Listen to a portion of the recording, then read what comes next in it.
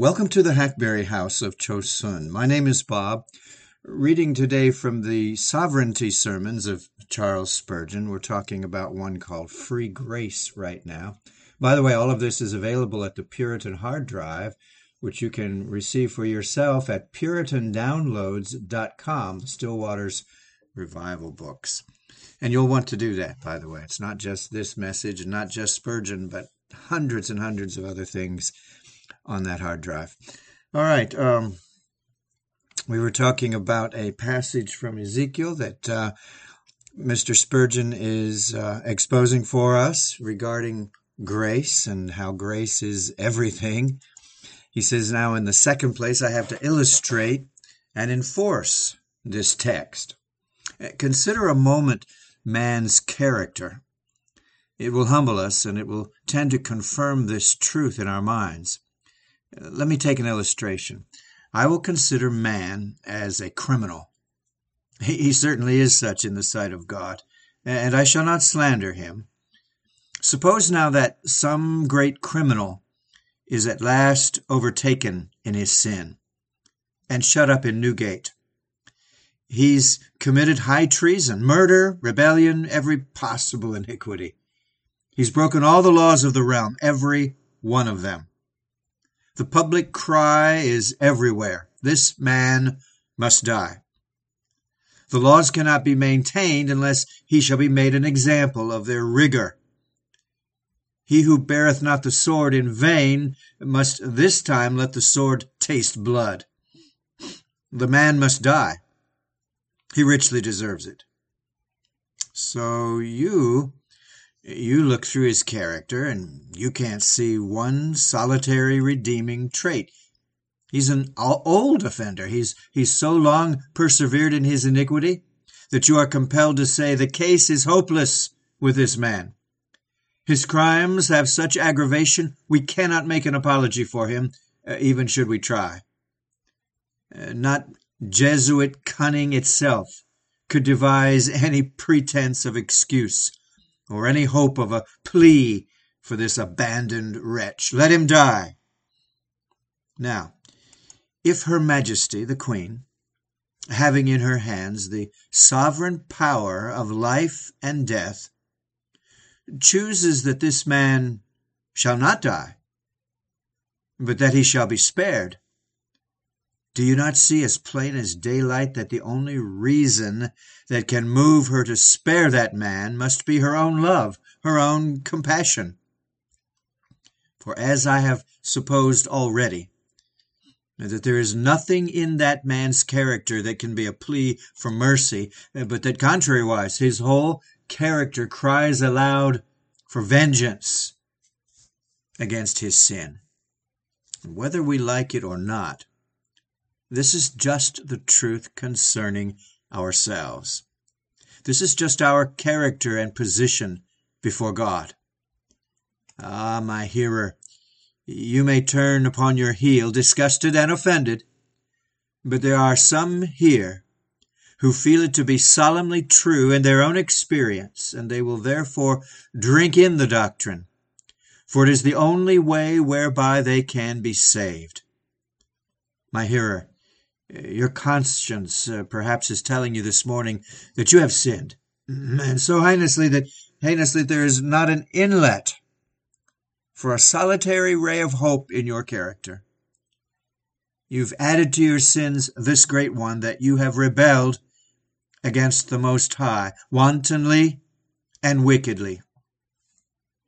If you have not committed all the sins in the calendar of crime, it's been because providence has stayed your hand.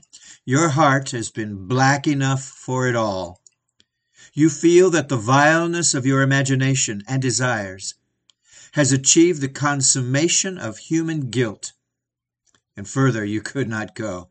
Your sins have prevailed against you and have gone over your head. Now, man, the only ground upon which God can save you is his own love. He cannot save you because you deserve it, for you do not deserve it, because there is no excuse that might be made for your sin. No, you're without any excuse, and you feel it. Oh, Bless his dear name, that he has devised this way, whereby he can save you upon the basis of his own sovereign love and unbounded grace, without anything in you. I want you to go back to Newgate again, to this criminal. We suppose now that this criminal is visited by Her Majesty in person. She goes to him, she says to him, "Rebel, traitor, murderer, I have in my heart compassion for you. Now, you deserve it not, but I am come this day to you to tell you that if you repent, you shall have mercy at my hands." Well, suppose this man, springing up, should curse her, curse this angel of mercy to her face, spit upon her, and utter blasphemies, imprecate curses upon her head. She retires. She is gone. But so great is her compassion that the next day she sends a messenger, and days and weeks and months and years she continually sends messengers, and these go to him, and they say, "If you will repent of your transgressions, you shall have mercy, not because you deserve it, but because Her Majesty is compassionate, and out of her gracious soul she desires your salvation. Will you repent?" Well, suppose this man should curse at the messenger, stop his ears against the message, spit upon him, tell him he does not care for him at all. Or to suppose a better case, suppose he turns upon his seat and says, "I don't care whether I'm hanged or not. I'll take my chance along with other people. I shall take no notice of you." And suppose more than that, rising from his seat, he indulges again in all the crimes for which he's already been condemned, and plunges headlong afresh into the very sins which have brought his neck under the rope of the gallows. Now, if Her Majesty would spare such a man as that, on what terms can she do it? You say, well, she cannot, unless she does it out of love. She cannot because of any merit in him, because such a beast as that ought to die. And now, what are you and I by nature but like this? And my unconverted hearer, what is this but a picture of you? Has not God himself visited your conscience? Has he not said to you, "Sinner, come now, let us reason together. Though your sins be as scarlet, they can be as wool." And what have you done? Stopped your ear against the voice of conscience, cursed and swore at God, blasphemed his holy name, despised his word, railed against his ministers, and this day again, with tears in his eyes, a servant of God has come to you. And his message is, "Believe on the Lord Jesus Christ, and you shall be saved. As I live, saith the Lord, I have no pleasure in the death of him that dies, but had rather that he should turn unto me and live." And what will you do? Why, if left to yourselves, you'll laugh at the message. You'll despise it. It will glance off from you like an arrow from a man that is girt about with mail. And you'll go away to despise God again, as you have done before. Do you not see then that if God ever shall save you, it cannot be for your sakes, but must be from his own infinite love? It cannot be from any other reason, since you have rejected Christ, despised his gospel, trodden underfoot the blood of Jesus, and have refused to be saved. If he saves you, it must be free grace, and free grace alone. But now picture a little more about this criminal at Newgate. Not content with having added sin to sin, and having rejected mercy for himself, this wretch industriously employs himself in going around to all the cells where others are confined, and hardening their hearts also, against the mercy of the queen. He can scarce see a person, but he begins to taint him with the blasphemy of his own heart. He utters injurious things against the majesty that spares him, and endeavors to make others as vile as himself. And now, what does justice say? If this man ought not to die on his own account, yet he ought to die for the sake of others, and if he be spared, is it not as plain as a pike staff that he cannot be spared because of any reason in him? It must be because of the unconquerable compassion of the sovereign. And now look here. Is not this the case of some here present? Not only do you sin yourselves, but you lead others into sin. I know this was one of my plagues and torments when first God brought me to himself, that I've led others into temptation. Are there not men here that have taught others to swear? Are there not fathers here that have helped to destroy their own children's souls? Are there not some of you that are like the deadly upas tree? You stretch out your branches, and from every leaf there drops poison upon those who come beneath its deadly range. Are there not some here who have seduced the virtuous, that have misled those who were seemingly pious, and that are perhaps so hardened that they even glory in it? Not content with being damned yourselves, you're seeking to lead others to the pit also, thinking it not enough yourselves to be at enmity with God. You want to imitate Satan by dragging others with you? Oh, my hearer, is not this thy case? Does not thy heart confess it? Does not the tear flow down thy cheek? Remember then, this must be true. If God shall save thee, it must be because he will do it. It cannot be because there's anything good in thee, for thou deservest now to die. And if he spare thee, it must be sovereign love and sovereign grace. I will just use one other illustration, and then I think I shall have made the text clear enough. There's not so much difference between black and a darker shade of black as there is between pure white and black. Everyone can see that. And then there's not so much difference between man and the devil as there is between God and man. God is perfection. We are black with sin. The devil is only a darker shade of black.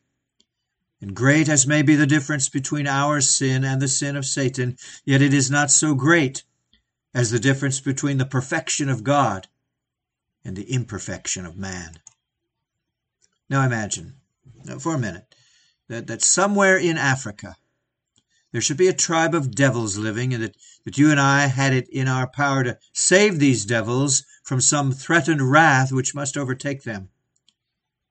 If you or I should go there and die to save these devils, what could be our motive? From what we know of the character of a devil, the only motive that could make us do that must be love. There could not be any other. It must be simply because we had such big hearts that we could even embrace fiends within them. Well now, there's not so much difference between man and the devil as between God and man. If then the only motive that could make men save a devil must be man's love, does it not follow with irresistible force that the only motive that could lead God to save men must be God's own love? At any rate, if that reason be not cogent, the fact is indisputable. Not for your sakes do I this, O house of Israel. God sees us, abandoned, evil, wicked, and deserving his wrath. If he saves us, it is his boundless, fathomless love that leads him to do it, nothing whatever in us. And now, having thus preached this doctrine and enforced it, I come to a very solemn practical application. And here, may God the Holy Spirit help me labor with your hearts. First, since this doctrine is true, how humble a Christian man ought to be. If thou be saved, thou hast had naught to do with it. God has done it. If thou be saved, thou hast not deserved it. It is mercy undeserved which thou hast received. I have sometimes been delighted when I have seen the gratitude of abandoned characters to any who have assisted them. I remember visiting a house of refuge. There was a poor girl there who had fallen into sin long. And when she found herself kindly addressed and recognized by society, and saw a Christian minister longing after her soul's good, it broke her heart. What should a man of God care about her? She was so vile. How could it be that a Christian should speak to her? But how much more should that feeling rise in our hearts? My God, I have rebelled against thee, and yet thou hast loved me, unworthy me. How can it be? I cannot lift myself up with pride. I must bow down before thee in speechless gratitude. Remember, my dear brethren, that not only is the mercy which you and I have received undeserved, it was unasked. It is true you prayed, but not till free grace made you pray. You would have been to this day hardened in heart without God and without Christ, had not free grace saved you. Can you be proud then? Proud of mercy, which, if I may use the term, has been forced upon you? Proud of grace, which has been given you against your will, until your will was changed by sovereign grace? Think again. All the mercy you have, you once refused. Christ sups with you. Be not proud of his company. Remember, there was a day when he knocked, and you refused. When he came to the door and said, My head is wet with dew, and my locks with the drops of the night. Open to me, my beloved, as in the Song of Solomon. And you barred the door in his face, and would not let him enter. Be not proud then of what thou hast, when thou rememberest that thou didst once reject him. Does God embrace thee in his arms of love? Remember, once thou liftest up thy hand of rebellion against him. Is thy name written in his book? There was a time when, if it had been in thy power, thou wouldst have erased the sacred lines that contained thine own salvation. Dare we lift up our wicked head with pride, when all these things should make us hang our heads down in the deepest humility? That is one lesson. Let us learn another. This doctrine is true, and therefore it should be a subject of the greatest gratitude. When meditating upon this text yesterday, the effect it had upon me was one of transport and joy. I thought, upon what other condition could I have been saved? And I looked back upon my past estate. I saw myself piously trained and educated, but revolting against all of that. I saw a mother's tears shed over me in vain, and a father's admonition lost upon me. And yet I found myself saved by grace, and I could only say, Lord, I bless thee that it is by grace. For if it had been by merit, I had never been saved. If thou hadst waited till there was something good in me, thou wouldst have waited till I sank into the hopeless perdition of hell, for good in man there never would have been, unless thou hadst first put it there. And then I thought immediately, how I could go and preach that to the poor sinner. Let me try, if I cannot. Sinner, you say you dare not come to Christ because you have nothing to recommend you. He does not want anything to recommend you. He will not save you if you have anything to recommend you. For he says, not for your sake do I this. Go to Christ with earrings in your ears and jewels upon you. Wash your face, array yourself with gold and silver, and go before him and say, Lord, save me. I have washed myself and clothed myself. Save me. Get you gone. Get you gone. Not for your sakes will I do this. We'll go to him and say again, Lord, I've put a rope around my neck and sackcloth about my loins. See how repentant I am. See how I feel my need. Now save me.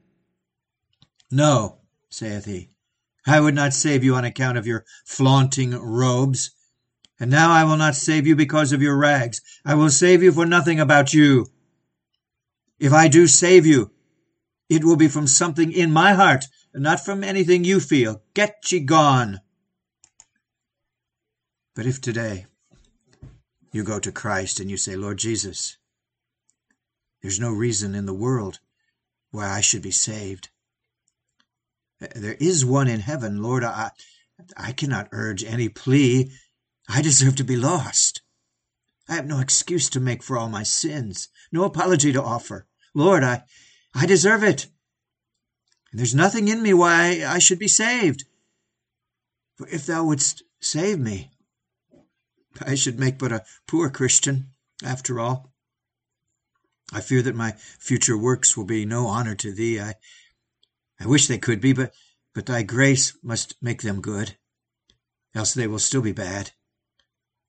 But Lord, I have nothing to bring, nothing to say for myself. I do say this, I've heard that thou hast come into the world to save sinners. O Lord, save me. I am the chief of sinners. I confess I do not even feel this as I ought. I do not mourn as I ought. I have no repentance to recommend me. Nay, Lord, I have no faith to recommend me either. For I do not believe thy promise as I ought. But I cling to this text. Lord, thou hast said thou wilt not do it for my sake. I thank thee that thou hast said that. Thou couldst not do it for my sake. I have no reason why thou shouldst. Lord, I claim thy gracious promise. Be merciful to me, a sinner. Ah, you good people, this doctrine does not suit some of you. That's too humbling, is it not? You that have kept your churches regularly, you've been to meetings so piously, you that never broke the Sabbath or never swore an oath or did anything wrong. This does not suit you.